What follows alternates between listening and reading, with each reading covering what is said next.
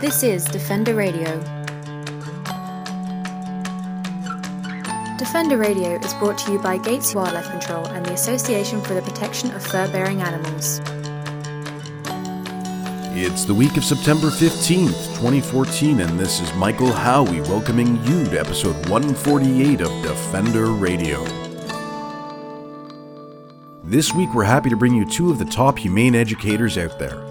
First up is Zoe Weil, co-founder and president of the Institute for Humane Education. Zoe will share her thoughts on the importance of humane education in homes and classrooms, as well as the best way to get teachers on board with the rapidly growing demand for such lessons. Following Zoe will be Paula Newman, manager of humane education for the BC SPCA. Paula will share with us the success the West Coast organization has had in teaching children, some of whom are today staff at the BC SPCA, what it means to be compassionate. We know that many parents in British Columbia are struggling with keeping their children busy and entertained during a prolonged labor dispute between teachers and the province. We're happy to let you know that our own lesson plans, with content ranging from K to 12, is available to freely download at furbeardefenders.com. These lessons can serve as a great way to keep your children thinking and learning while awaiting their return to the classroom. Let's get started with Zoe Weil. A pioneer in the humane education movement, Zoe is the best-selling author of 6 books, holds 2 master degrees, and is the mastermind of the Institute for Humane Education's Master's Education and Certificate programs for teachers. She joined Defender Radio to talk humane education and why it matters in today's classrooms. Let's get started, and as always, I like to start at the beginning. So what can you tell me about humane education as a whole? So the goal of humane education is to provide students in age-appropriate ways with knowledge about the relevant issues of our time and what's happening on our planet to people, to animals, and to the environment in order to give them the tools they need, the knowledge they need, and the motivation they need in order to be more conscientious choice makers and change agents for a more peaceful, just, and sustainable world. Excellent. And why is it important to be teaching this to children? Because a lot of people may say, well, adults are the ones making decisions today, but a lot of humane education does focus on a much younger audience, particularly when we look at the in-classroom type program. So why is it important to go after that demographic? Well, the reality of the world that we live in is a little bit alarming. You know, between global warming and the potential loss of half of all species on Earth by the end of this century and a growing population of over 7 billion people, each of whom needs access to adequate food and clean water and a home and a job, and 1 billion of whom don't have access to that, and institutionalized animal abuse and cruelty that is really staggering in its scope. These times really demand that we educate students so that they can solve some of these systemic challenges. About 1.5 years ago, I was speaking to a middle school, and it was in an affluent community in Connecticut, and it was a private school, so these were privileged children. And I asked them what they thought were the biggest problems in the world. And these 10 and 11-year-olds came up with a list that was a list that any group of adults would have come up with. It was all too common, a list. So even at this young age, they knew that the problems that we were facing were pretty severe, and they knew what they were.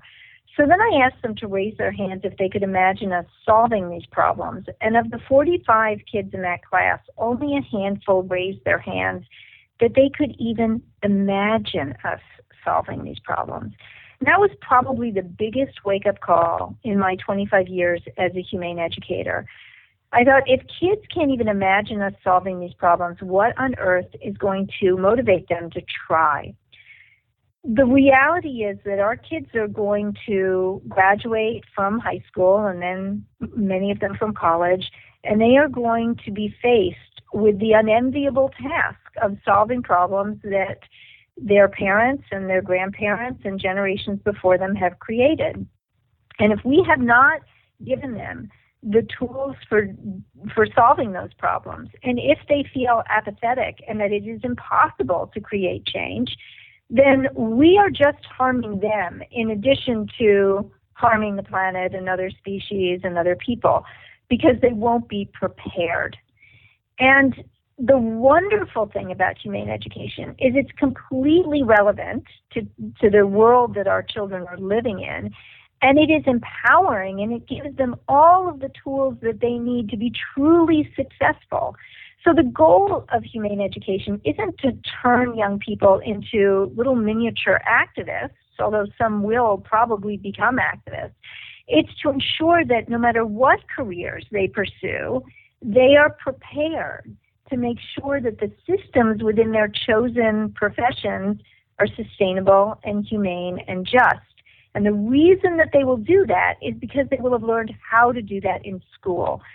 So when we think about the problems we face in the world, I often think about Henry David Thoreau's quote that goes like this: "There are thousands hacking at the branches of evil to one that is striking at the root."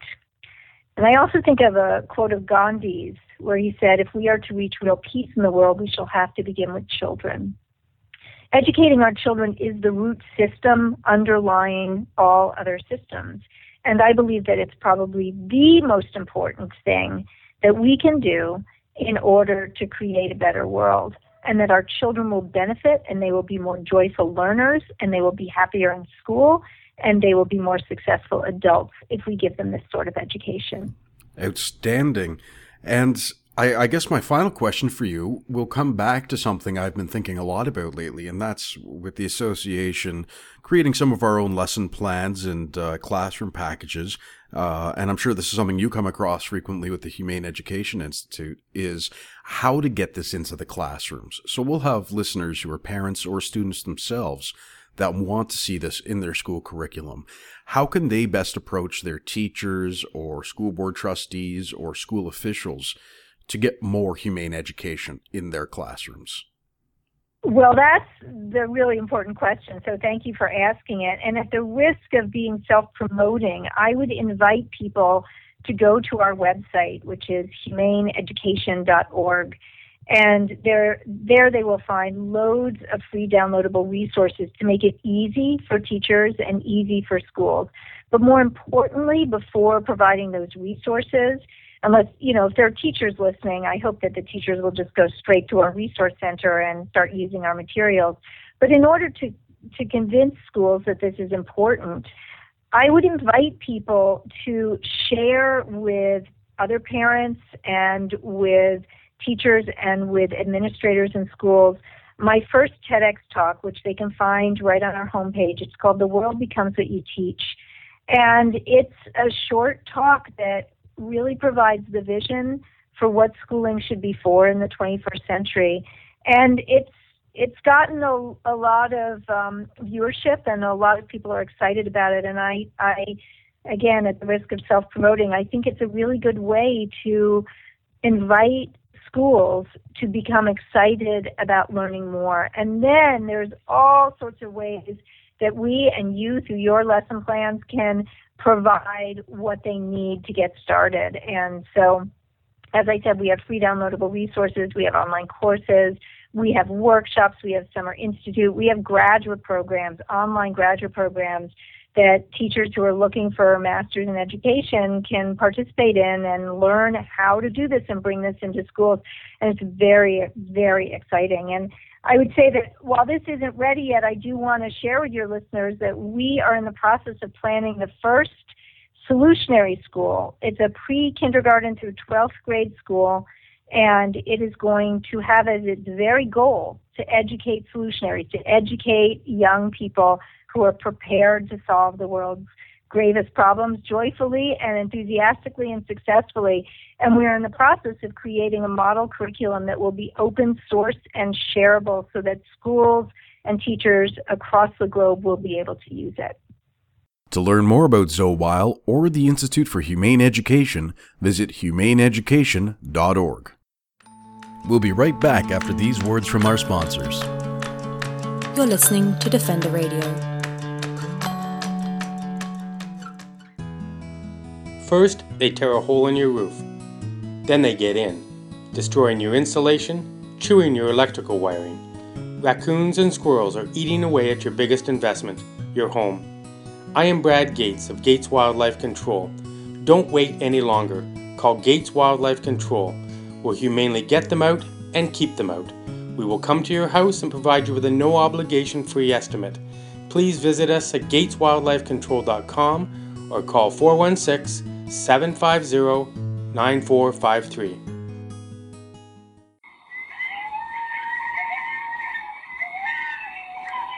Have you ever heard a coyote sing? Did you know that coyotes are also called North America's song dogs? They communicate through unique howls, yips, and barks. At Coyote Watch Canada, we're committed to fostering peaceful coexistence for communities and their wildlife neighbors by building compassionate wildlife communities, one community at a time. Please visit us at coyotewatchcanada.com for more information and tips about this amazing keystone species. Beaver dams help clean water, promote songbird diversity, encourage fish populations, and create better soil and a cleaner environment. Beavers are good for Canada, but will we be good to them? Find out more at furbearerdefenders.com and give a damn about beavers. This is Defender Radio. We're back in week 2 of our Back to School special. Paula Newman, manager of Humane Education for the BC SPCA, is a former teacher and animal lover who has seen children come through the lauded program to end up working beside her at the SPCA offices. She recently joined Defender Radio to explain the BC SPCA's humane education programs and how they've helped to change the direction of many children's lives. Why don't you tell me a bit about what the BC SPCA does in terms of humane education and why it's an important part of the BC SPCA? Well, we do. We have camps throughout the summer. This year we had 19 locations around the province that held summer camps for kids. And they're for kids. We have some locations that have even 2 weeks of young children's camps from 7-year-olds. And then, but the average is 7 to 11. And the kids come for a whole week and get immersed in different animal activities. And they only get about an hour a day interacting with the animals. We really are very conscious of the stress level of the animals. But they learn about, wildlife, the environment, the effect, humans have on the environment that affects everything else around them. We look at farm animals, how farm animals are treated in industrial farming. They learn pet care things beyond just, the basics. We look at, the kinds of collars that are better for dogs than not, how to stimulate, keep an indoor cat entertained so that they can live a healthy life indoors. Then during the year, we have, whenever there's a Pro D Day, the kids are out of school, so we hold workshops in some of our locations around the province. And then, during spring break and Christmas break, we do the same thing. And then we also have a kids club. And the kids club is every child that comes through camp becomes a member, but people can sign up to become a member. And we have a Bark magazine, which comes out 4 times a year. Reinforces some of the messaging that we have at camp, but also looks at different things like fur trim and where does that come from.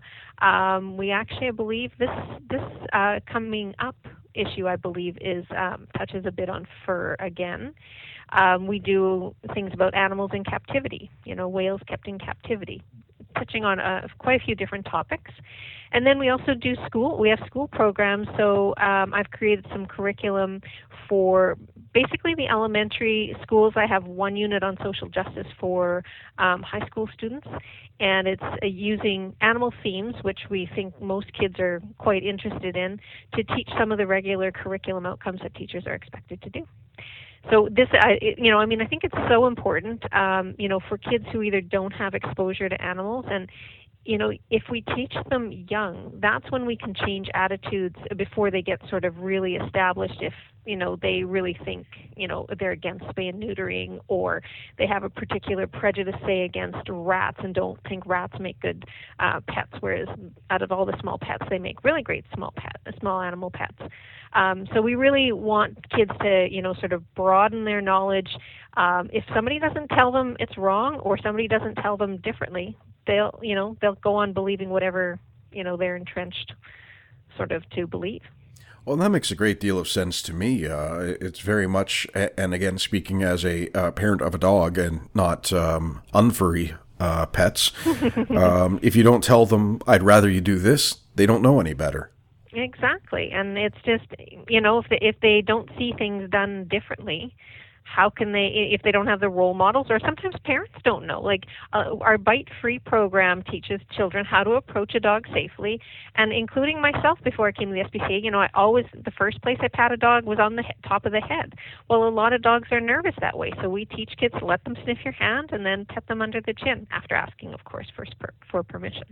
Yeah, it is rather fascinating to see the different levels. I live in a very multicultural area of Hamilton, and I've got the gambit of kids who come running up to my dog, who does love children, so it's okay, but I still talk to their parents afterwards. They come up and they pet her and she loves it. I've got kids who will seriously grab a wall or cross the street because they come from a country where dogs are not pets, where they are a true danger to people. Well, and sometimes it's not even just, part of it is a lot of times culture, but sometimes it's just one parent has a deathly fear of dogs, and they just transfer that onto their children. Well, and then how do we extend that kind of, that conversation? I mean, we talk a lot about dogs and cats, and obviously as the SPCA, that's one of your large focuses. But when we start looking then at wildlife, and as you know, Fur Bearer Defenders, we focus on fur-bearing animals, trapping, fur farming, and coexistence. How do we kind of grow that compassion and grow that understanding to respect animals, from those that live with us to those who live among us? Well, it really comes down to critical thinking, and like I said, in our camps we do focus, and even in our Bark magazine we bring up the topics of like animals in captivity and wearing fur and what that means, because kids have to realize that we also try to bring up why would you wear one and pet another? I mean, why don't we treat all animals equally? And we just try to get kids to think critically about that and bringing up the topics. And kids are so much more open-minded, I find, than adults when it comes to these kind of topics. And they're just kind of like, yeah, no, I never thought of that. So, I know kids love going to the aquarium and to zoos, but, we want kids to try to put themselves, have some empathy skills, put themselves in that animal's position. A lot of these animals, like elephants, they live in herds all their life. They have a strong family bond, and they're taken away and put into isolation, or even with, just one or two animals in a not very familiar an unfamiliar environment that really doesn't replicate anything similar to what they would have in the wild. So we do, it comes down to critical thinking, and we don't really want to tell kids what to think. We try to present them with the information so that they start questioning these things themselves. And what I always find, what I love the best, is when kids share this information, they go home and talk about it over supper or whomever with their family, or they take it into schools and share that information and educate others. Now that leads me to an interesting question, or what I find an interesting question is, I would imagine a lot of the kids who are coming to the Humane Society programs have parents who they may not be animal lovers, but they can kind of have that baseline of understanding that it's important for their children to learn about this. What about the parents who may not think it's a priority, or who may not know that these kinds of programs exist and why it's good for their children to learn? So are you asking how we target those other audiences? Yes. That's always a challenge. We do have a bursary program that we do let counselors know, and we open it up to try to address some of those people that maybe might not be. And I mean, it's bursary just meaning that to be able to afford to come. But a lot of it's kind of like for camps and that, to try to target those people. I mean, we it's through friends of their kids that come to camp, kind of thing. It's hard to really, unless a child themselves is excited about animals, to really choose to come to our camp. But that's where we, when we go into schools, we can reach a lot more of those kids that aren't just the super keen ones. We can reach a whole audience and, and just present information that they may never have thought of before. And when there isn't a strike on, how do you normally approach teachers? Although I imagine you have separate school boards as well in British Columbia. But how would you generally approach teachers and say, this is our program and we want to come in to do X, Y, Z, and this is what your kids will receive as a result? Well, we do. I actually send out brochures that we have about our programs to every school in the Lower Mainland, and I have coordinators in Kelowna and South Island and Penticton that do that as well. We do presentations, so that's usually quite an attraction for people too. They want us to come in and bring an animal. We have temperament tested dogs with our volunteers and staff members that go in and do a presentation. I also go to teacher conferences and promote our materials there, and that to me is a really great way, because I don't know where my brochures go, but a lot of times teachers still have never heard of our programs, and they hear about them there. So that's really, going to the superintendents in some of the bigger cities isn't always easy to do, to help them get them on our side. But I know in Shuswap we have two wonderful volunteers who do. Every year they go to the superintendent, present the programs, and he takes the information and gives it out to the principals, and they can get their way into some of the schools that way. All right, and I've got a bit of an awkward question, so we might be able to have a bit of fun with this. But because part of my job is reading internet comments, which really is a hell in itself, I often see people saying that animal rights, animal welfare, and this runs from us to the BCSPCA to Greenpeace, down to the guys who are simply trying to get better regulations for outdoor dogs. But there's always the connotation that when we talk about education, we want to brainwash a generation of children to create an army of vegans to seek vengeance upon the world. See how I said we could have some fun with it? So is that something that you have to kind of, in your position, and as your former career as a teacher, kind of have to combat to a degree? Not really. I mean, when we talk about farm animals, we have had people say, oh, well, my child want to be a vegetarian coming out of this. And no, I mean, we have a farm program at the SPCA, an SPCA certified program where farmers can actually, if they meet our standards, where we look at require more spacing, require say in egg-laying chicken barns that they have a place to perch, that they have nesting boxes. There's litter on the floor so they can dust bathe. So we just want kids to think about, this is what a natural life for these animals could be. There are ways we could, make changes for animals and still at least give them a better life, even if we are going to use them for eating. So we don't stretch it to the vegan side of things. I mean, everybody has their own personal views at the SPCA. We do have vegans, we do have vegetarians, but we have meat eaters too. So it's again, it's just trying to get kids to think critically and thinking beyond. So many kids nowadays don't know or don't even think about when they go to the store that what they're buying actually is an animal. They don't see that. So, we just want them to start thinking about those things, So you have maybe instead of promoting, one day a week having a vegetarian meal, or we often get parents saying, now we only buy SPCA certified eggs. So we don't. I haven't had any real backlash about that, and we're not that organization that is the vegan vegetarian organization. Well, and it's funny because we're not either. I myself am vegan, but I was a meat eater for well over 30 years. The day after, or within 2 weeks of eating triple cheeseburgers, I was vegan. And what we often say around our office is that everybody's in their own place on that journey. Yeah. Although something I strongly agree with that you stated with the critical thinking is starting the conversation. Yes. Because it does seem that a lot of people, while they may or may not agree at the end of the day, aren't thinking about the subject matter at all. And that's why a lot of this stuff does sort of get passed by, whether we're talking about farm animals or the proper way to treat your pet dog. Mm-hmm. Well, and and vegans and vegetarians are stereotyped. I'm from Saskatchewan, and I try to eat 90% vegan at home, and when I'm out, I'm more vegetarian than I am vegan. It's just sort of a convenience thing. But that's where I am on the scale. But you go back to Saskatchewan and people are so interested in why you're doing this and everything. Everything's about what I eat, and I'm like, I'm just doing what's important to me. You can do what's important to you. I will answer your questions if you have, why I do this, and I don't mind educating you.